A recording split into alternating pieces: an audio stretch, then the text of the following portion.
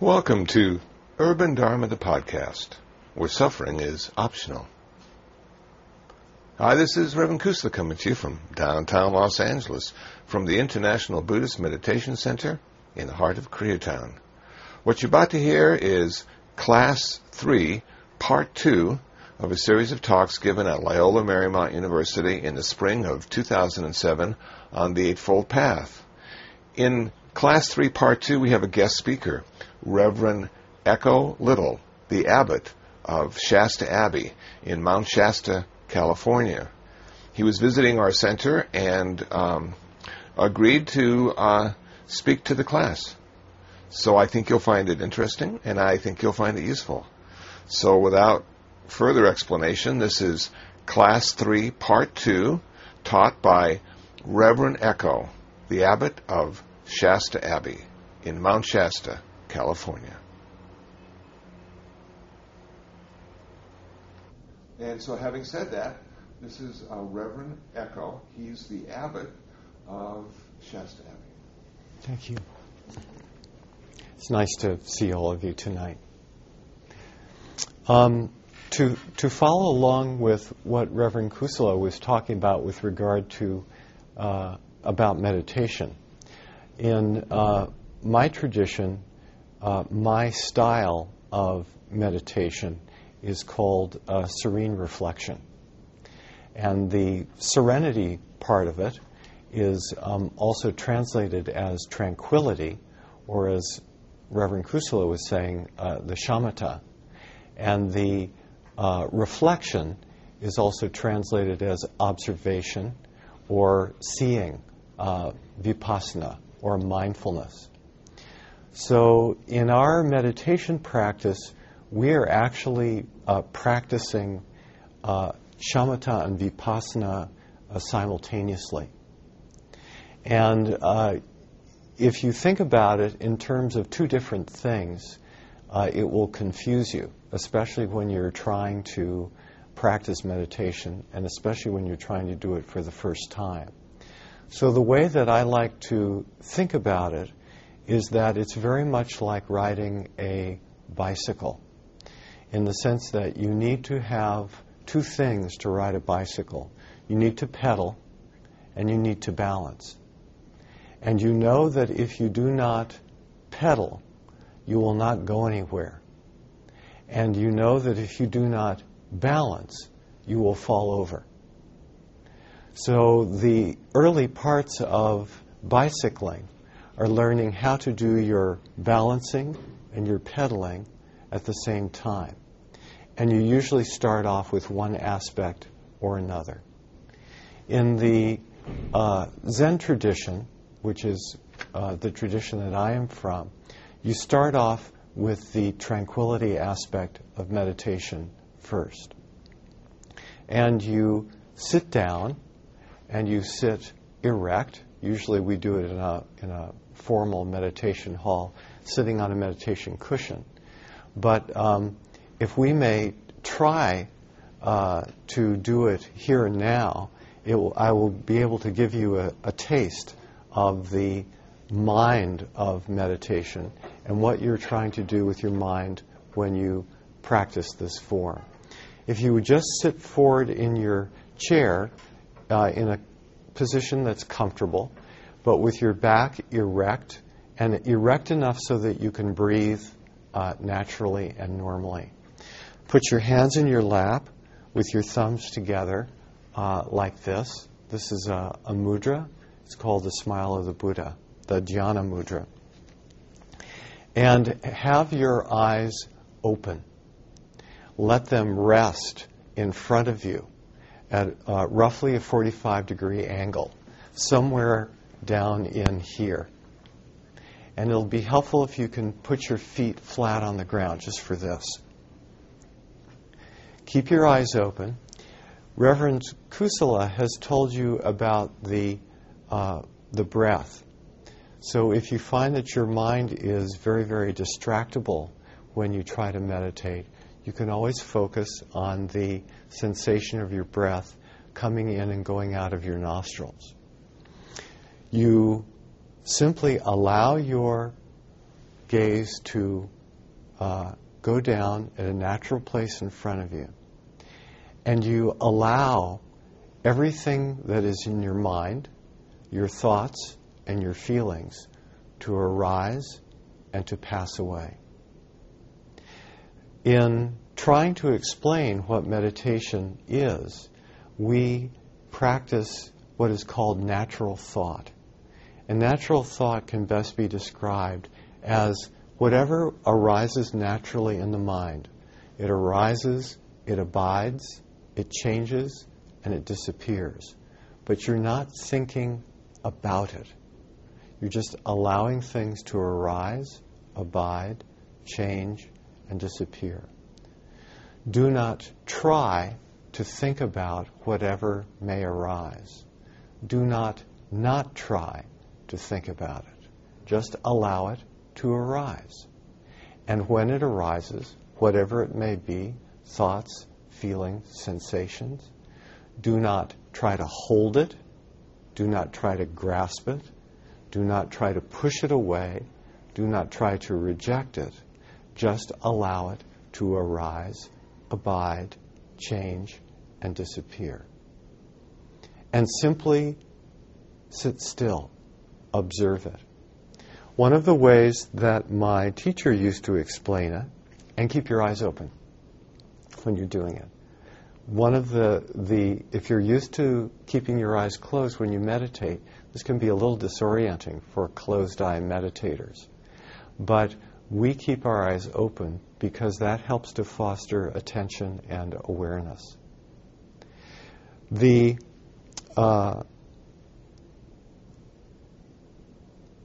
mind, because you are alive, is going to come up with all sorts of thoughts.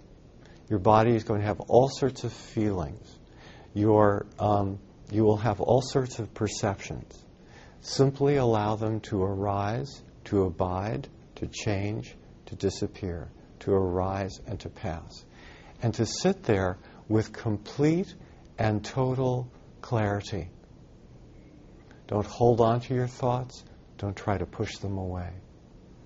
And just allow yourself to sit here for about 5 or 10 minutes. And let us just sit here and sit.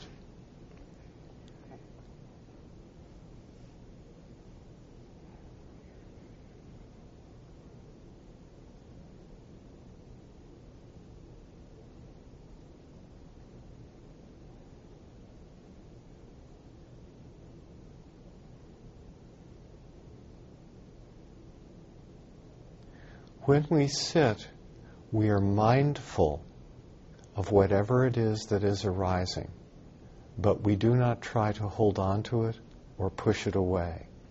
In that sense, we let it go. We are not trying. We are not trying. We are not grasping. We are not pushing away. We are not judging, and we're not in a fog. We're just sitting brightly, mindfully, neither holding on to anything nor pushing anything away. This is just sitting, serene reflection.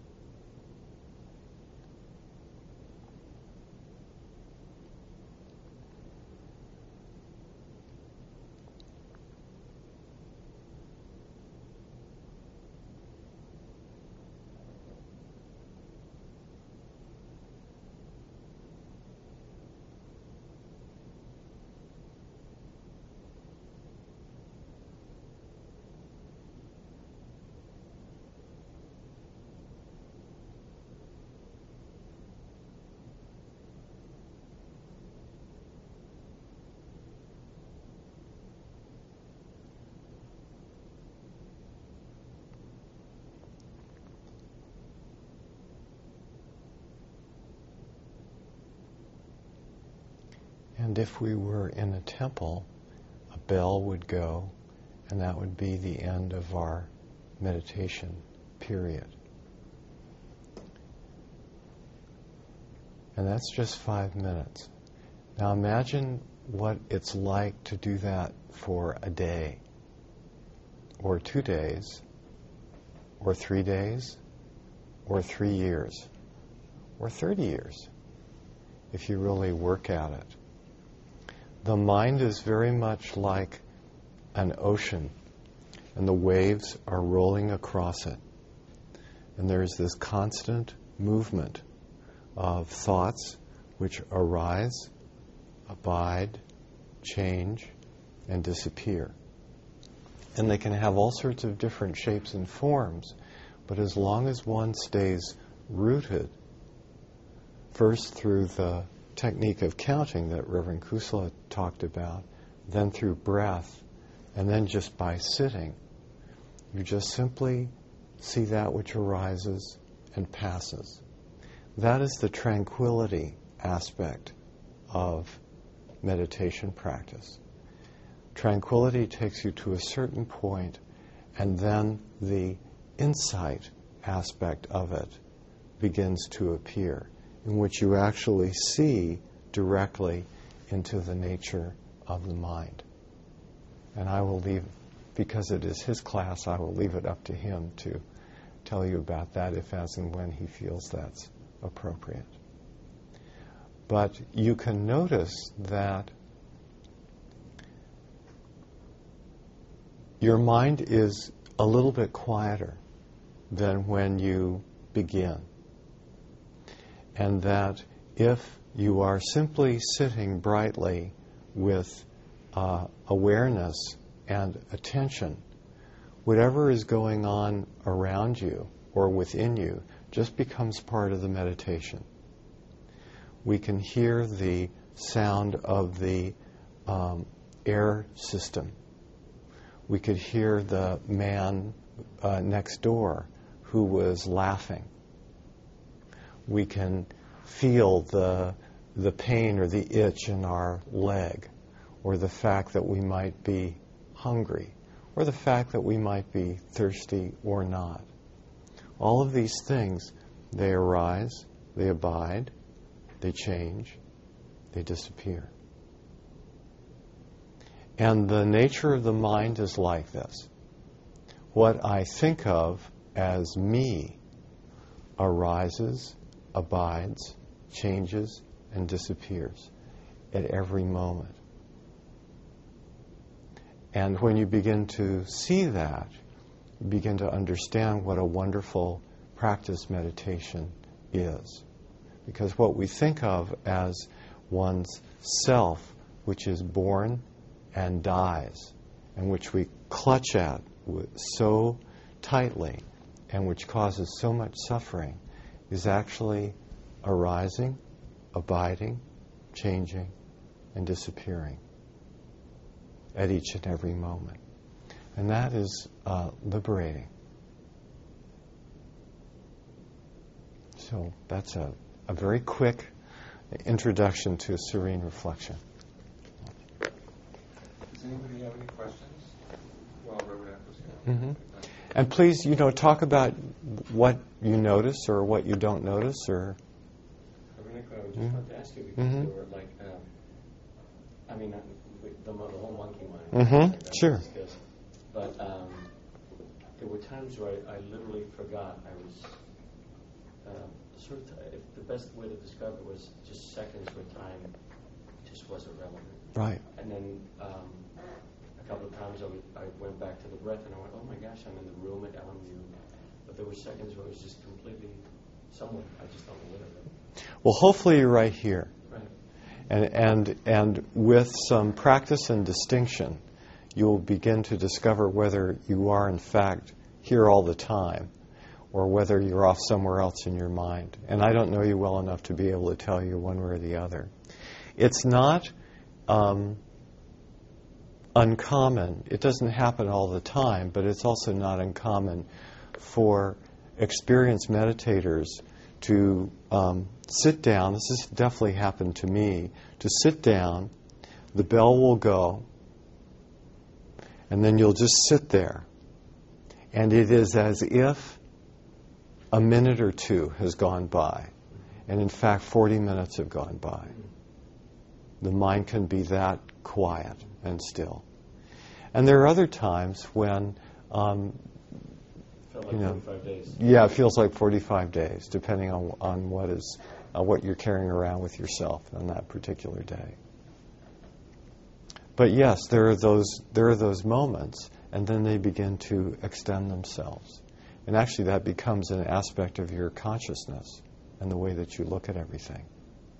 I was going to say, how do you bring that to the sort of real world in your daily?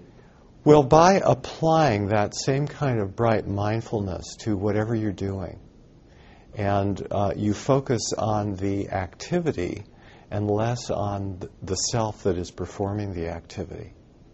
There's a great amount of emphasis in our monastic tradition about with manual activity, but focusing on activity and using activity as a way to ground your mindfulness. And as you ground your mindfulness and you are aware of what you're doing, then you also practice not holding on and not pushing away. And you also learn to study yourself in the situation you are in, whatever that is in daily life, to realize how much self there is in, or not self there is in what we do. And you learn to let it go. Not holding on, not pushing away. That is the big principle that's at work. Yeah. Yes?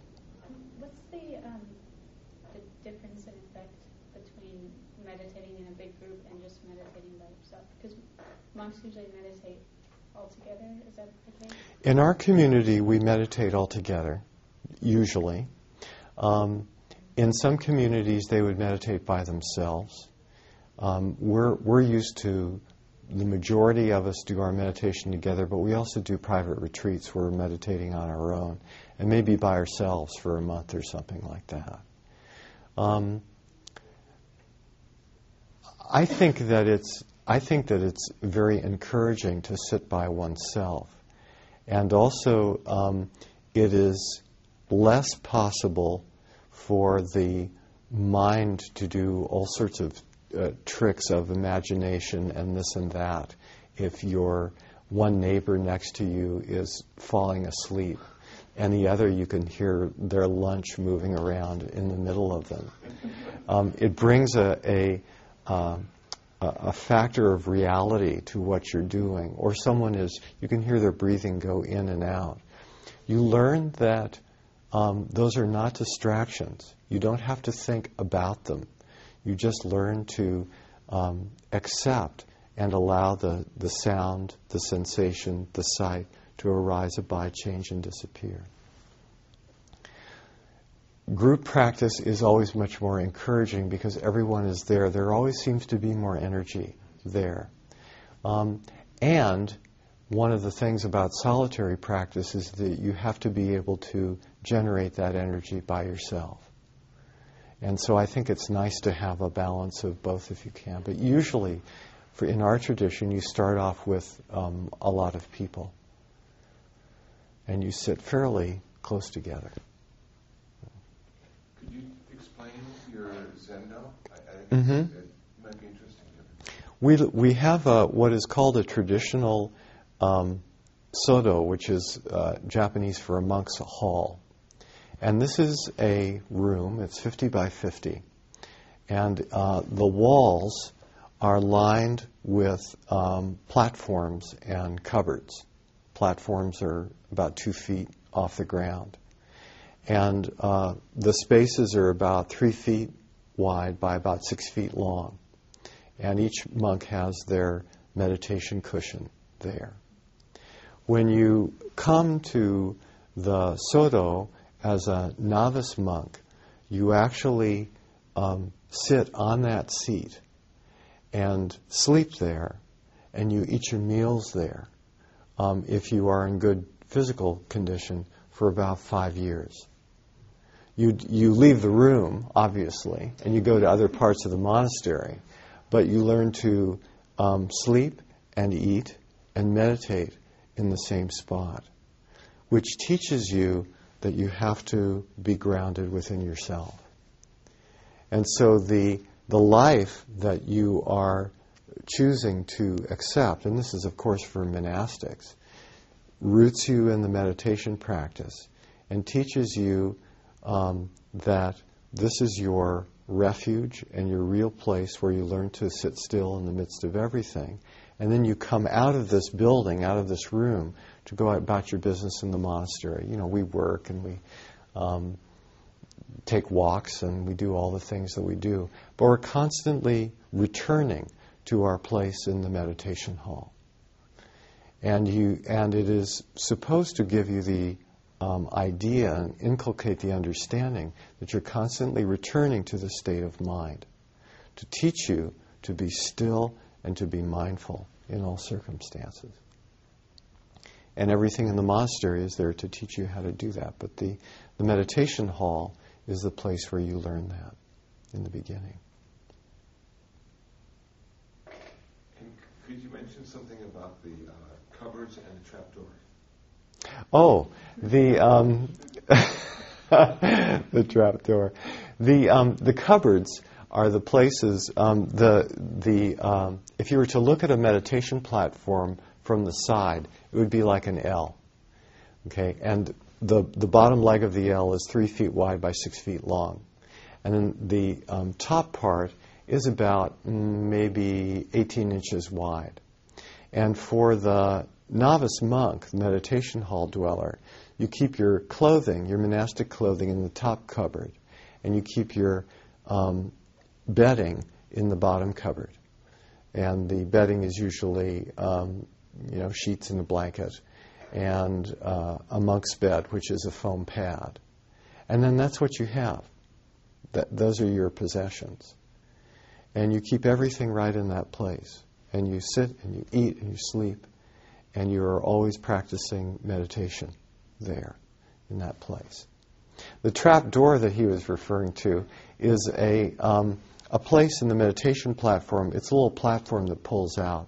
Sometimes people, as they get older, they don't have as good an ability to sit cross-legged, so they can sit with their feet down. And we've perfected this design of a meditation platform so you can either sit cross-legged or with your feet down, and you put your feet on a little platform underneath. So that enables monks who are more elderly or who have back problems or this kind of thing to have a comfortable place to sit. And then if it's really bad, you can put a chair there if need be, a simple chair. And could you talk about the age of your monastic community? We have one young person. The youngest person who's there is 30. He just turned 30. He was ordained last year. Our oldest monk is about 76.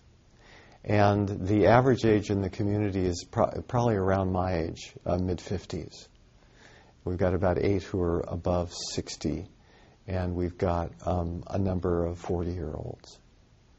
About 18 women and about 12 men.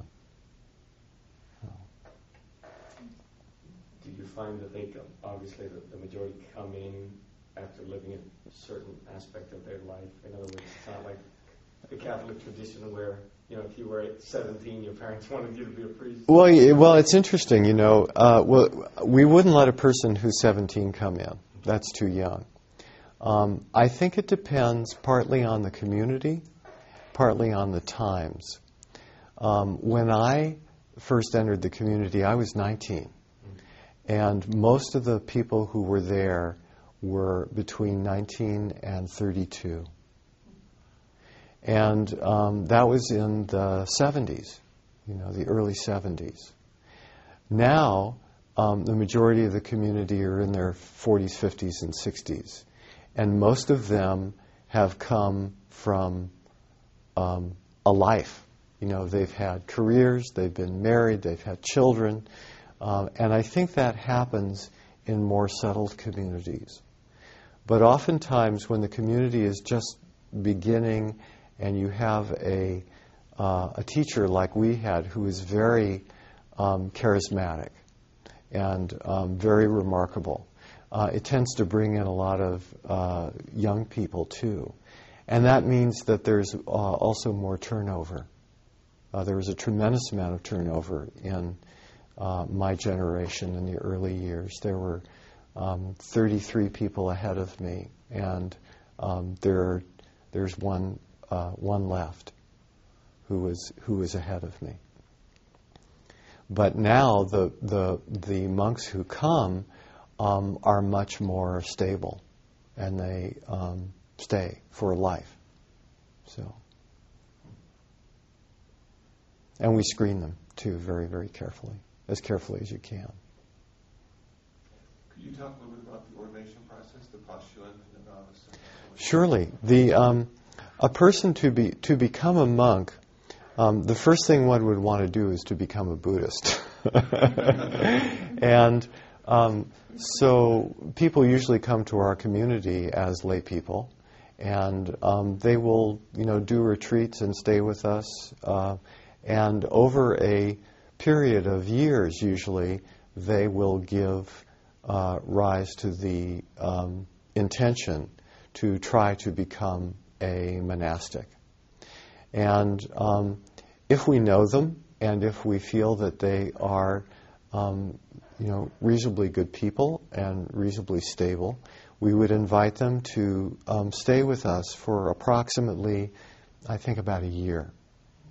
And during that time, they would be interviewed by the guest master, by the novice master, and sort of be being inspected by the rest of the monks, to be observed, to see, what sort of a person are they, and how do they understand Buddhism, and how do they get along with people, and what are their strengths and their faults. Because this person is going to be possibly going to be living with you for the rest of your life.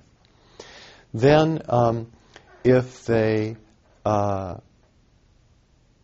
stay there for that long and they want to continue, they would fill out an application, which is about a 4 or 5 page document with the most invasive questions that you can ever imagine about every aspect of your life. And also that the person would have a physical, complete physical, and based on their previous performance, based on what comes up in the questionnaire and how they are, what their physical health is like, then we will accept them or say or decline. And if we accept them, they actually enter the community without ordaining. They become a postulant, which means that they cut their hair very close, and they wear robes, but they do not wear monastic vestments.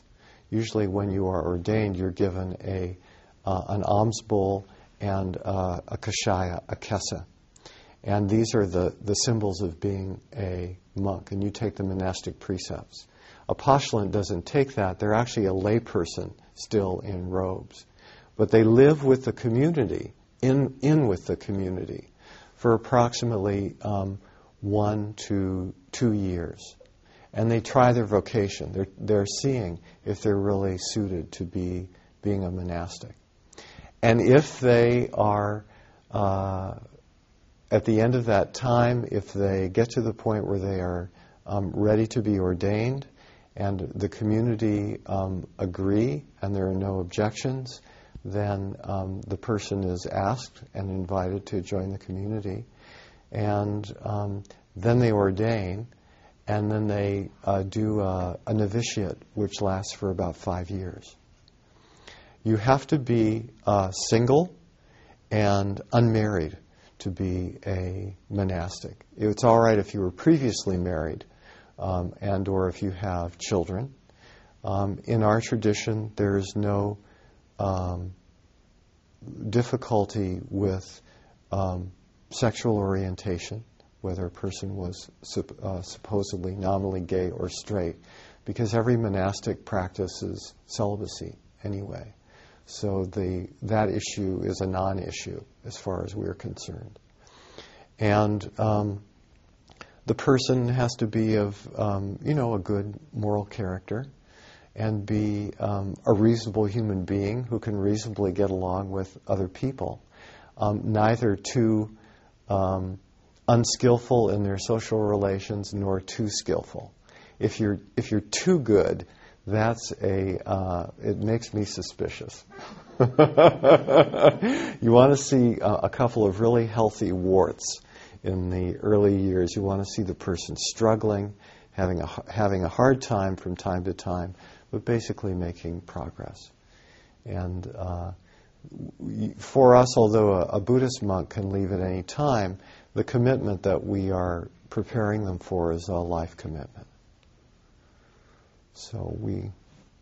And could you say a little bit about the privacy issue, the lack of privacy? There is no privacy, especially when you are young.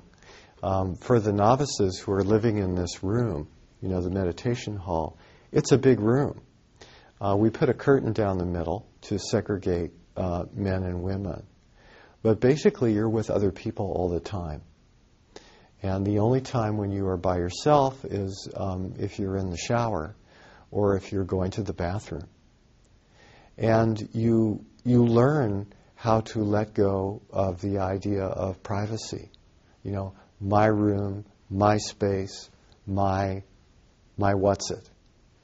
And after a person has lived for 1 to 2 years as a Pashtulan and 5 years as a novice with no privacy, then when they leave the meditation hall formally as a young senior monk, that's when they have their first room. And they learn that their room is not the refuge, but they have found the refuge inside of themselves. So their room becomes a place where they're actually practicing meditation and practicing the Buddhist teaching. And then the room is not a problem for people. Oftentimes, if a person has come late in life, if they're older, it's hard for people, if they are over 50, 55, to live in the meditation hall. It's a bit strenuous for them. So we may give an older novice a room, which means that they're going to have more issues in some ways with privacy and possession. But I figure that there's more than one way to skin a cat. And there's more than one way to teach a person how to let go of their self. So I don't think that that's a great difficulty. The advantage of having a young person is that the person's habits are not as strongly set. And the difficulty for a younger person is sex and reproduction. For an older person who's been there and done that, they've had their career, they've had their family, sex and reproduction and being ambitious is not as much of an issue, but habits are. It's much harder for an older person to let go of their habits. So it's hard no matter how old or how young you are. And you just learn to do the training where you are at that particular time in your life. But I think a person who's been married or had a serious love affair, had committed relationships, they've done their educational training, they've had their job, they come to a monastery, they're usually more well-balanced in the long run. And we look for that in our application procedure. I, on the other hand, was 19 years old, bursting with hormones, had only done 1.5 years of university and hadn't worked that much in the world. And, of course, they made me the abbot. But they, had to beat on my head for 25 years before I got to that point. So... In terms of instruction, Mhm. classes, Mm-hmm. exercise. Well, you do all that. You do all that. I have to say that if you are an exercise aficionado, you're going to have a hard time in a monastery.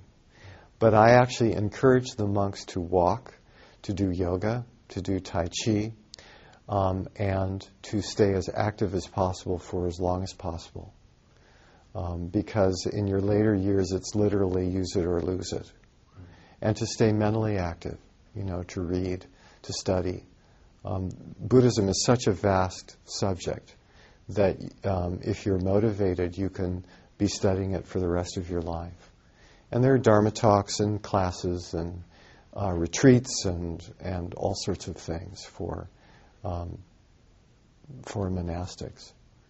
It is a simple, straightforward, difficult, wonderful life and not too many people want to do it. But for the ones who really want to do it, it's the most wonderful thing in the world. And there are many people who come who realize they don't want to do it. And there's a place in Buddhism for that as well. It's not just a monastic's religion. There's a huge role for the lay people, which you don't see a whole lot in America yet because Buddhist culture is not as developed here as it is in the East. But in the East, it's very obvious. Most of the people are lay people, and most of them do not want to be monks. Is your staff or help usually lay people that come in and do? No, everybody's a monastic in everybody's a monastic. Yeah, everybody's a monastic. Everybody has a job. Everybody has responsibilities until the day you die, basically. Everyone is part of the community. Everybody's engaged in the community. And everyone participates as a community.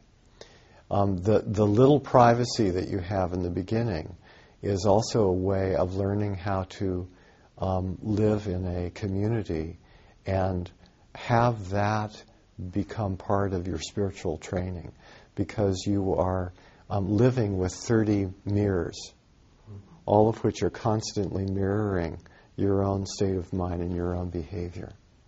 And if you learn to look at that as a way of saying, what can this person teach me about myself? It's an incredibly valuable experience. And yet it is also an ongoing hard training. There's a lovely joke that our abbess used to tell us about.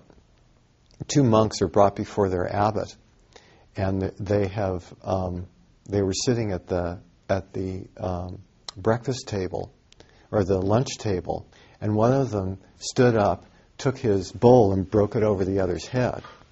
And this was a very upstanding member of the community. He'd been there for 25 years. And the abbot looked at them and said, what's wrong with you? You've been here all these years, you've done so well, and you attack one of the other monks. Why did you do that? And he said, this morning Brother John was slurping his soup like he's done for the past 20 years, and I couldn't stand it anymore. Which teaches you that it's an ongoing, every moment, day-to-day practice, that you can't just sort of gather up bliss and then just coast on. You're constantly being confronted with all the things that you're confronted with in life. And you actually choose that, and choose that to help to train you, help you to find the equanimity that Reverend Kusala was talking about. And not just through meditation itself, through the act of meditation, but through every aspect of your life. And realizing that everything you do is sacred, everything is part of the religious practice. It's interesting to me that though there are significant differences,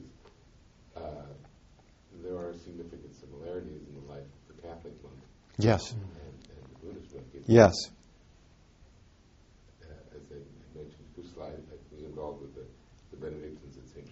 Yes.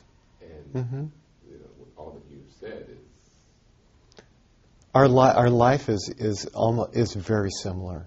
We approach the actual religion from different perspectives, but the monastic life is, in a sense, it's universal. And it's really interesting when you approach it in that way. Do you have a lot of conversations with Catholic monks and Episcopal? We have some. Reverend Kusala is a specialist. He does a lot of it. We do some of it ourselves, but not as much as he and some of my colleagues do. But they had a conference this fall. The monks in the West, and two of the monks from Shasta Abbey came. Yeah. And participated. Uh-huh. It's a strictly vegetarian, right? For us, because we come from the Mahayana tradition, we're vegetarian. Yeah. So Theravada is not, or Mahayana, only Mahayana tradition is? Mahayana is vegetarian. Yeah. The traditional Mahayana is vegetarian. In Japan, they're not vegetarian. Theravada is some Theravadins are vegetarians, but Theravada, you basically accept what you're given. And the same with the Tibetans. So. We're getting close to the end, but Brooke, would you be so kind as to bless us with a traditional Buddhist blessing to end this class? Something that you might do at Shasta? Certainly. A blessing. Well, what we would do is we would make just a dedication of merit. And we'd make a show like this. We dedicate the merit of our coming together and studying the Buddha Dharma for the awakening and enlightenment of all living beings. We pray for peace in all the world. We pray that evil may be overcome by good. We pray for the peace of our hearts and of our places of religious practice. And we pray that suffering will cease.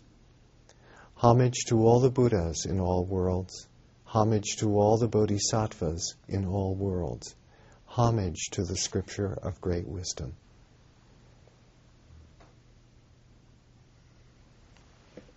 Thank you all. It's been nice to meet you. Yeah.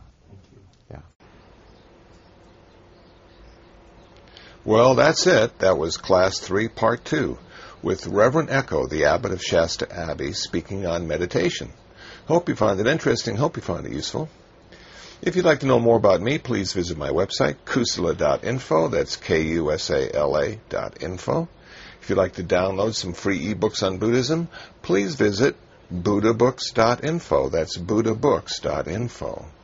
Well, until the next time, until the next podcast, be happy, be peaceful, and most of all, be free from suffering.